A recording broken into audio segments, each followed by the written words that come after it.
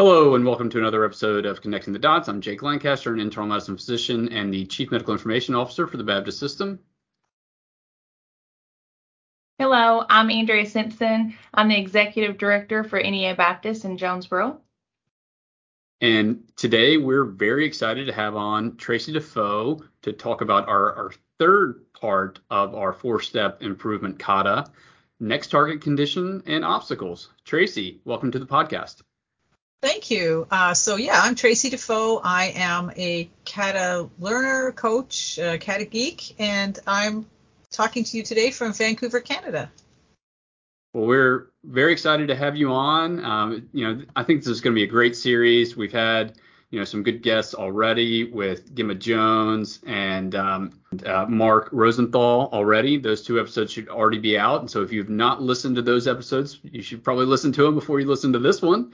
But, this is a great series, and we always like to start with just kind of defining what we're going to be talking about today. So, just for some broad strokes, and then we'll get into the details. What are we talking about when we talk about within the four-step improvement kata, next target condition, and obstacles? So in the improvement kata 4 steps, as a way to learn and teach scientific thinking while you are solving tough problems, or at least while you're achieving tough challenges, that's what we usually say. The first step is to understand your challenge or direction, which I understand Gemma Jones covered last time. The second step is understanding your current condition. So step 1, where are we trying to get to and how will we know if we're there? Step 2, where are we now in terms of all of those things, including how will we know, like what we're measuring to know if we get there?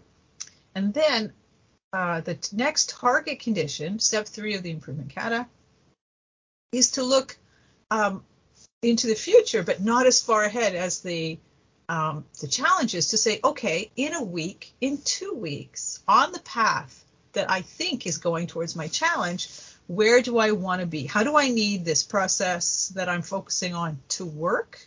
How do I need it? How will I know if it's working that way? And how will I know if I'm on the path? So the next target condition is like a milestone or a marker on the way to the challenge. So Tracy, tell us about, or maybe tell the audience, our listeners, it's called a target condition. It's not just a target. And so tell us a little bit about how you coach and how you explain the condition element of the target condition. So the target condition versus the target is the number one coaches mix-up that we hear about in the groups that I organize. During COVID, I started a couple of kata groups that are kind of virtual. One of them is the Kata Girl Geeks that maybe Andrea knows about, and the other one is called Kata School Cascadia. And we were actually in operation a little bit as a coaches lunchtime forum before COVID started. And almost all the coaches who have kind of self-taught get confused between target condition and target. And I gave a talk about that at Catacon last year because it's such a common, frequently asked question, common mistake. So if you come up from a lean background or, you speak English, target is a pretty clear idea. We want this number. We want this value. We want this outcome. And we often think of our outcome measurement as sort of like a Kaizen target or a continuous improvement target. But the magic of the kata is it gets you to focus on the process. So the target condition includes several elements, and I'll just run them down. So if I looked at your storyboard, Andrea, here's what I would expect to see. And all of them together constitute the target condition. So the first one is a date. So the coach and the improver or the learner together set a date. So where do we want to be by this time? If you're a new learner, your coach will set a very close in date, 3 days, 5 days, a week. 2 weeks would be maximum. In the Toyota Kata practice guide, Mike Rother talks about 2 weeks. But we have learned over the years that a really new learner, we want quick success and we want them to learn so close in. So we look for a date. When is this going to happen? When will we review basically how it went? And then we're looking for the operating pattern. So we call that in the target condition is called the desired operating pattern. If we can run step 1 like this, step 2 like that, step 3 and 4, and then we propose or we hypothesize this pattern will give us the outcome we're looking for. And then how do we know? We have process metrics, that's what they're called, almost for each step, but certainly for critical points in the process. And the process metric is something you can see while the process is running, that you won't know, whereas an outcome metric you don't know till the process is over. So I don't know a lot about, I've done a little bit of hospital work, and I don't know if your audience is, but let's imagine it's how many people are sitting in the waiting room of the emergency department. You know that at every single minute of the day. That could be tracked by anybody or by an AI or a volunteer or by looking at chairs that are full versus how many people were seen by a doctor, right? That you won't know till that happens. And then were they admitted or discharged or sent home? Those are all outcomes, right? That's not necessarily something you can know by looking as they are at certain points in the process. The process metric is something you can see while the process is running. People often use sports analogies because we all love our sports and so many anyways. So in a sports analogy, the outcome metric's the score at the end of the game. Okay, what's the score on the scoreboard at the end of the game? The process is how you're playing the game. How is your offense performing? How is your defense performing? As we're taping this, the World Series is on.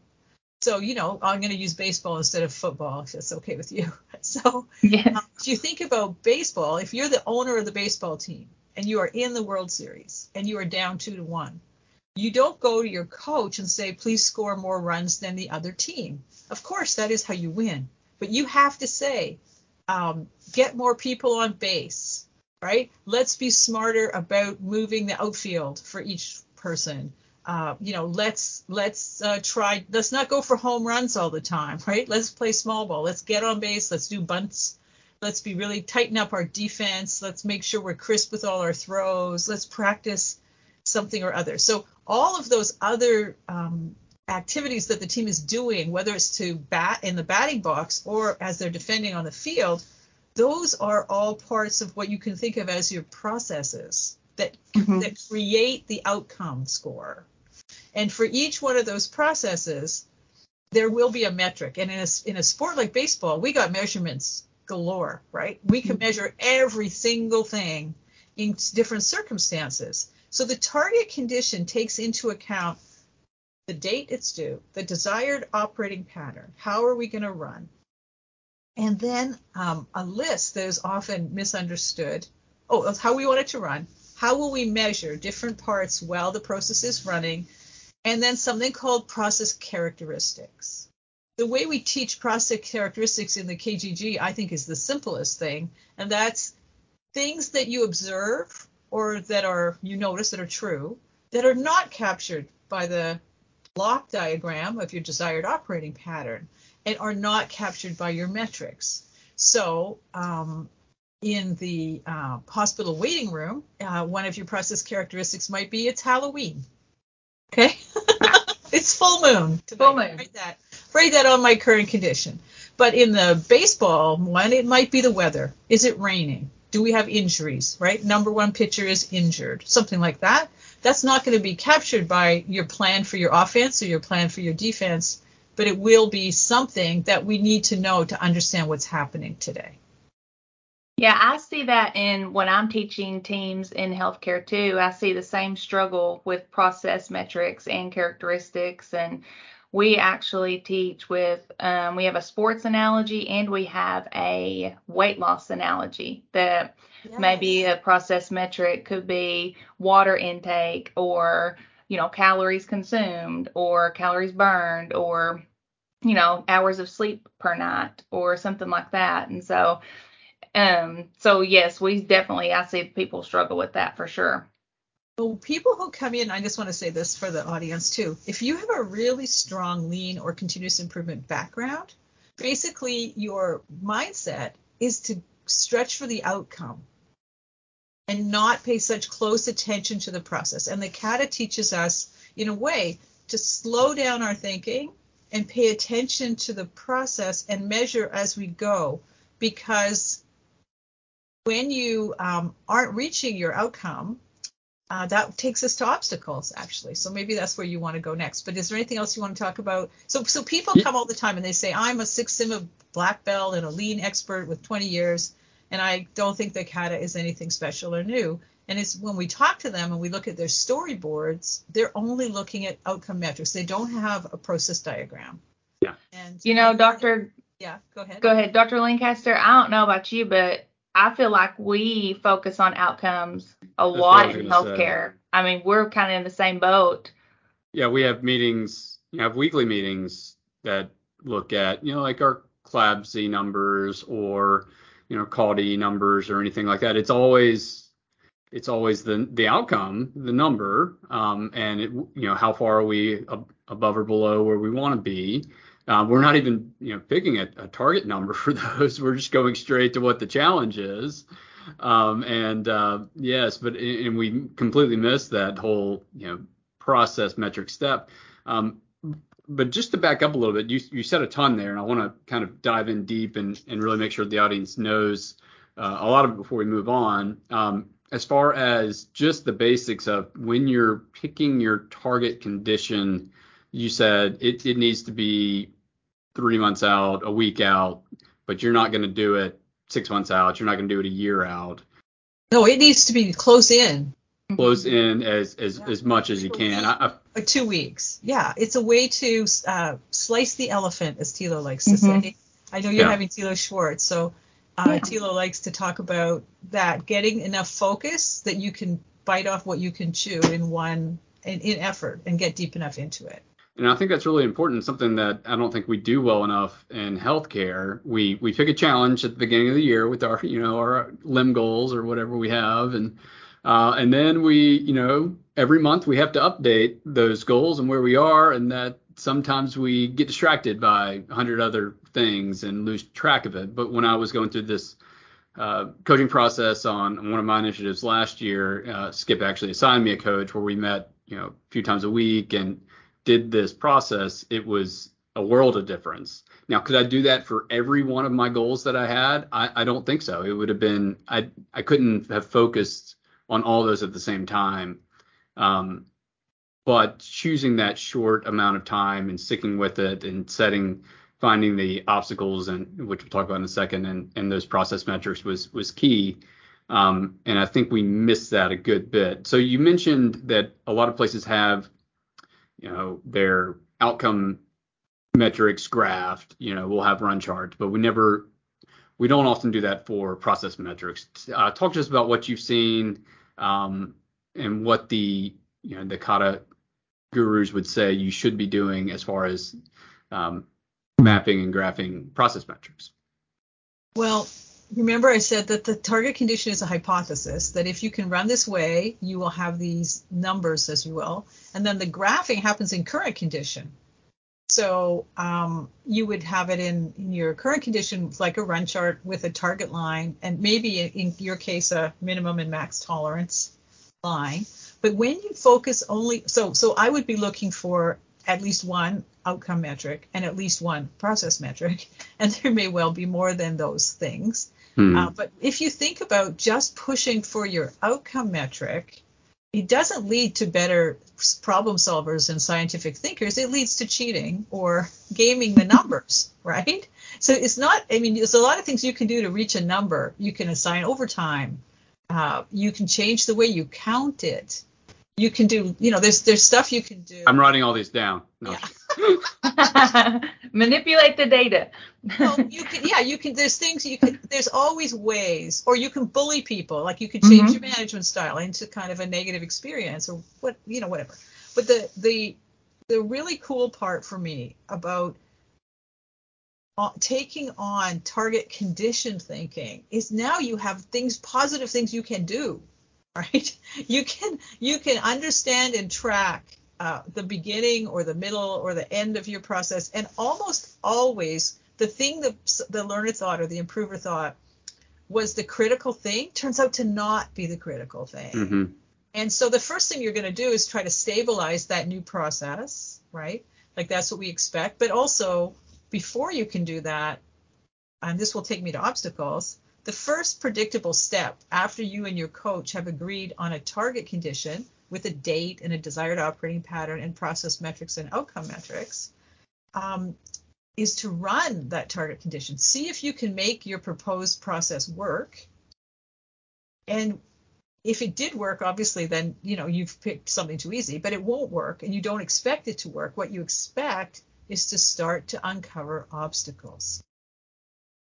And for me, the target condition and the obstacle thinking, these are two really great side effects, maybe Taylor would say, of using the kata or learning the kata as a learner and as a coach. And for me, these are deep in my brain now. So I've become pretty unflappable about crises and things, because I just think, oh, that's a new obstacle.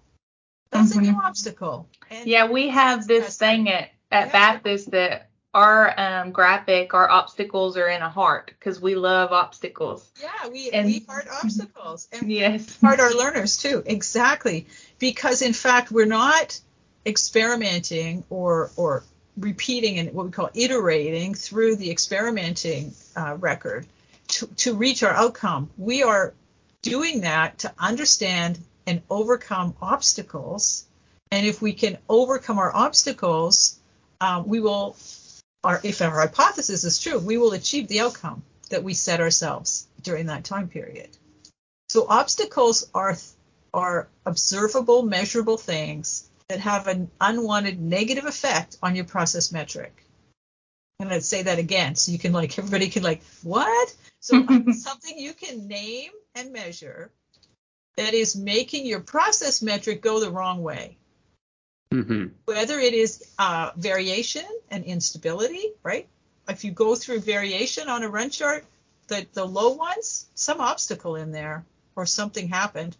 And it's this. So we also can look at obstacles as the place we're going to put our attention. It's how we focus our attention as a coach, and the opportunities for learning come from obstacles, right?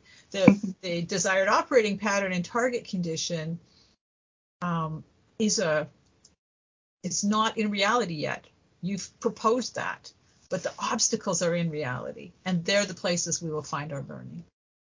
Yeah, I love how in the kata you can pick which one obstacle am I working on that will help you reach your target pattern of work. Right. And I love that it helps the team focus on removing obstacles instead of results. And it just focuses on the pattern of work. And so the team is really not even thinking about numbers or outcomes or anything. They're just trying to remove that one obstacle. Yeah, and it's engaging. You can see it a light curiosity with people. One of my influences, besides the people you have, Mark Rosenthal for sure, and Thilo and Gemma, but one of my influences was a coach from Washington State named Hal Froelich. And we had the great joy of coaching together for a couple of years before he passed away this last spring. And Hal always said, nobody wants problems, but a challenge, that could be fun. And the same thing, nobody wants problems, but obstacles, Like an obstacle course. It sounds fun. Yeah, it sounds like fun, and it sounds like exercise, and it's actually exercise for your brain. And so a lot of the skill of coaching is negotiating with your learner the target condition elements, not just the outcome, but then the wording and measurement of your obstacles, the wording of your obstacle so that it is impacting the process metric.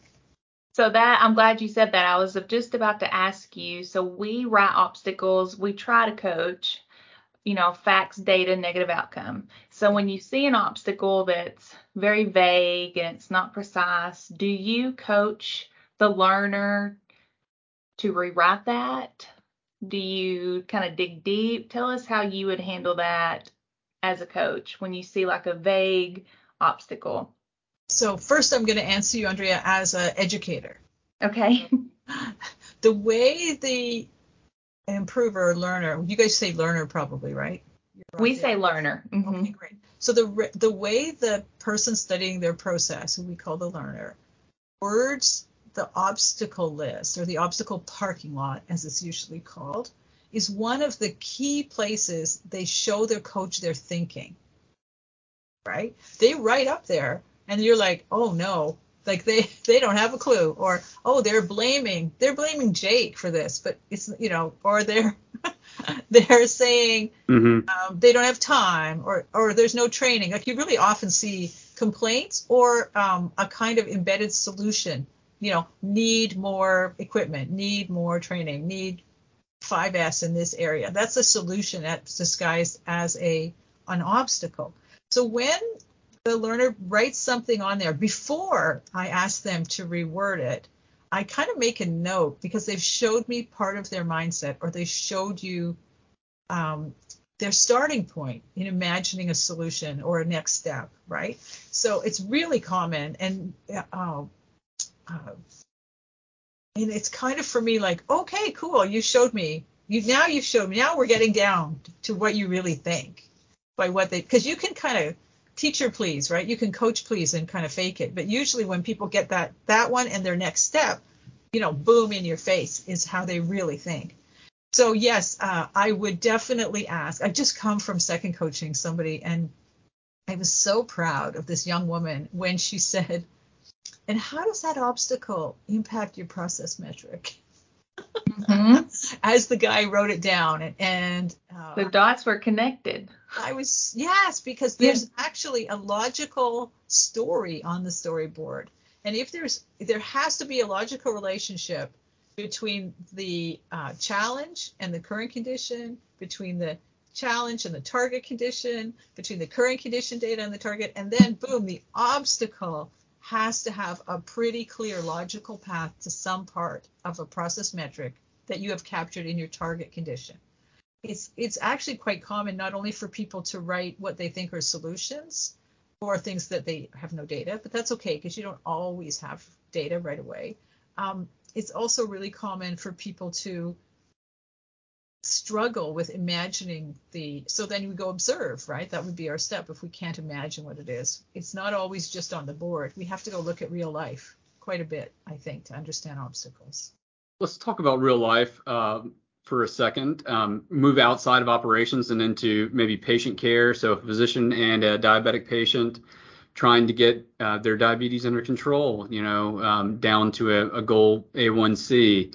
A typical interaction in the clinic would be you measure that patient's A1C, maybe it comes back, high 8, 9 or something, and we want to get it down, to that goal. And so we prescribe medication, advise, weight loss and exercise, and we'll see you in 3 months. It's kind of the typical interaction that you would have. There's a lot, people are doing it a lot better now, but that's still fairly common. But take us through what the CADA and next target condition would look like in that situation. How could a physician maybe use this to, drive patients to better outcomes? Well, of course, the first difference would be that with the CADA, you would have at least 7 minutes a day with your coach. Yeah. Now, maybe that's a form of journaling, or maybe that's a form of data, or maybe there's an app. I don't know now for that. There is. I mean, there's all sorts of things. There's, diabetes care coordinators, a lot of stuff now that we can add on. Timely facing facts is better than facing facts in 3 months. The second thing is, you wouldn't say, we want to get you from a 9 to a 4. I don't know what healthy is, but let's say it's 4 or 5 or 3 or something. No, it's not get that low. That's less than 6.5. Give me a good number. Yeah. 6.5. Okay, 6.5. So there's infinity numbers between 9 and 6.5, right? Like this, maybe your scale is quarter points or half points. So then there's 8 and 6 numbers or something. But the next number after 9 is 9 3/4 or 9.5. And so a target condition is just saying that. Let's start trending in the right way on the process metric. And the elements to weight loss that Andrea mentioned before are probably all trackable metrics. What's your nutritional intake? What's your exercise? What kind of food are you eating? Probably like, that kind of stuff. How much fat are you? I have no idea actually. How much sugar intake, less than carbs. Yeah. Yeah. Okay. And we're talking on just after Halloween, so we're all eating too much sugar and carbs to get it out of our house, which is responsible, of course. So, but anyway, you don't go for right down to 6.5. You just go trend in the right direction. And if you can get a movement in the right direction, you say, oh, I wonder if that was the exercise or the sleep, or was it the food, or was it that I threw out all the sugar? And so then you see, okay, I still threw out all the sugar, and my exercise wasn't as good this week. Oh, but look, we still got a dip down. And you start to learn what are the levers or what are the things that are producing the outcome. So in terms of a physician who sees you once in a while, I think you would really need to engage the patient in paying attention to what things move the outcome. What is making them trend healthier and what is making trend less healthy. And the obstacles, right? We didn't talk about that in that Halloween. Sense. Halloween's an obstacle. Not being able to afford medications, not having access to cheap, affordable, it's pouring healthy right food. Here today, yeah. And I can tell you I cut the dog's walk a little short. Yeah. Right? That was an obstacle was I wasn't wearing the right outerwear to be outside for 45 minutes, so we did like 35. And there's but I can fix that tomorrow. Can't fix the weather, but I can fix what I wear. Yeah. So we only have a few minutes left, but I wanted to get your thoughts on what are the most common mistakes that people make when talking about the next target condition and obstacles that you see from learners. Well, for sure, not having the block diagram of the pattern that you want to run, that's a big mistake, because once you've written that down, and a block diagram is just the steps in sequence, right, of the process you want to happen. But when you write it down, you can see it. Your coach can see it if you have a coach. And it just becomes something we can, like all visual management, actually, we can read it together, we can understand it together, right? And we can know it together. So if you don't write it down and just think you have in your head what the steps in sequence are, problem. I always worry about or that doesn't have a version of a steps in sequence. I think the other one is going for outcome instead of process, metric understanding, like really tracking outcome and being mean about outcome, I think is a problem. And then not getting the power of not just the obstacle parking lot, but obstacle thinking, and then not taking steps, which I know is the next one, but to really understand and find cause in the steps that the learner is taking with the coach. So, like I said before, a really large percentage, it's like the number one thing that CATA coaches struggle with, as they're new or if they're coming from a big continuous improvement background, is that they look for targets and not target conditions. Tracy, you mentioned earlier you just came from a second coaching meeting. Do you do any type of measurement of a target condition, like when you're like maybe an attainment percentage, to coach the coach on like if they're setting their target conditions too easy or too challenging? Well, we have the after the 4 steps of the improvement kata, there's a kind of, here comes the dog. After the 4 steps of the improvement kata, there's a 5th kind of step that's a little bit unspoken. It's not on the original diagram, which is reflect. Mm-hmm. Right? And so as a second coach, I would be reflecting with a coach on particularly a new learner, but it doesn't matter. Any learner, if they didn't achieve the target condition by the due date, we know they will have learned a lot. But there's just something great about success. So we might ask, what will you do next time? Or what were the factors that made that harder to do? And usually they've allowed too many things in the target condition operating pattern. When a good study of their current condition will tell them what to focus on in the target condition. Which area do they need to stabilize? People always underestimate the huge gain you can get from achieving stability. So what do they need to stabilize? And then what could they actually improve? What can they make a change that turns out to be for the better? The other thing, a lot of the time, people spend too much time in a coaching cycle discussing the target condition. Mm-hmm. It's okay while you're setting it, but later it should be a pretty quick check-in. What's the target condition? A minute. I time the coaching cycles if I'm second coach. A minute maybe on that. A minute on current condition, and lots of time on your obstacles and what you learned from your last step. Mm-hmm. Great. Well, Tracy, thank you so much for coming on. I know I learned a lot about this topic. Any last words for our audience about maybe anything we didn't cover related to the topic that you want to make sure they know? Well, if people remember anything about the third step of the improvement kata, I hope it is the big word. Actually, the name is next target condition, which implies is one of many, and that it's all about the condition. And of course, that one, as Andrea so nicely said, that the obstacles have an unwanted negative effect that you can see in data or observe on your process metrics. That's really the key. That's the heart of this step, I think. Mm-hmm. Well, thank you, and thank you everybody for listening to another episode of Connecting the Dots. Remember, if you follow the link in the show notes, you can redeem this episode for CME credit.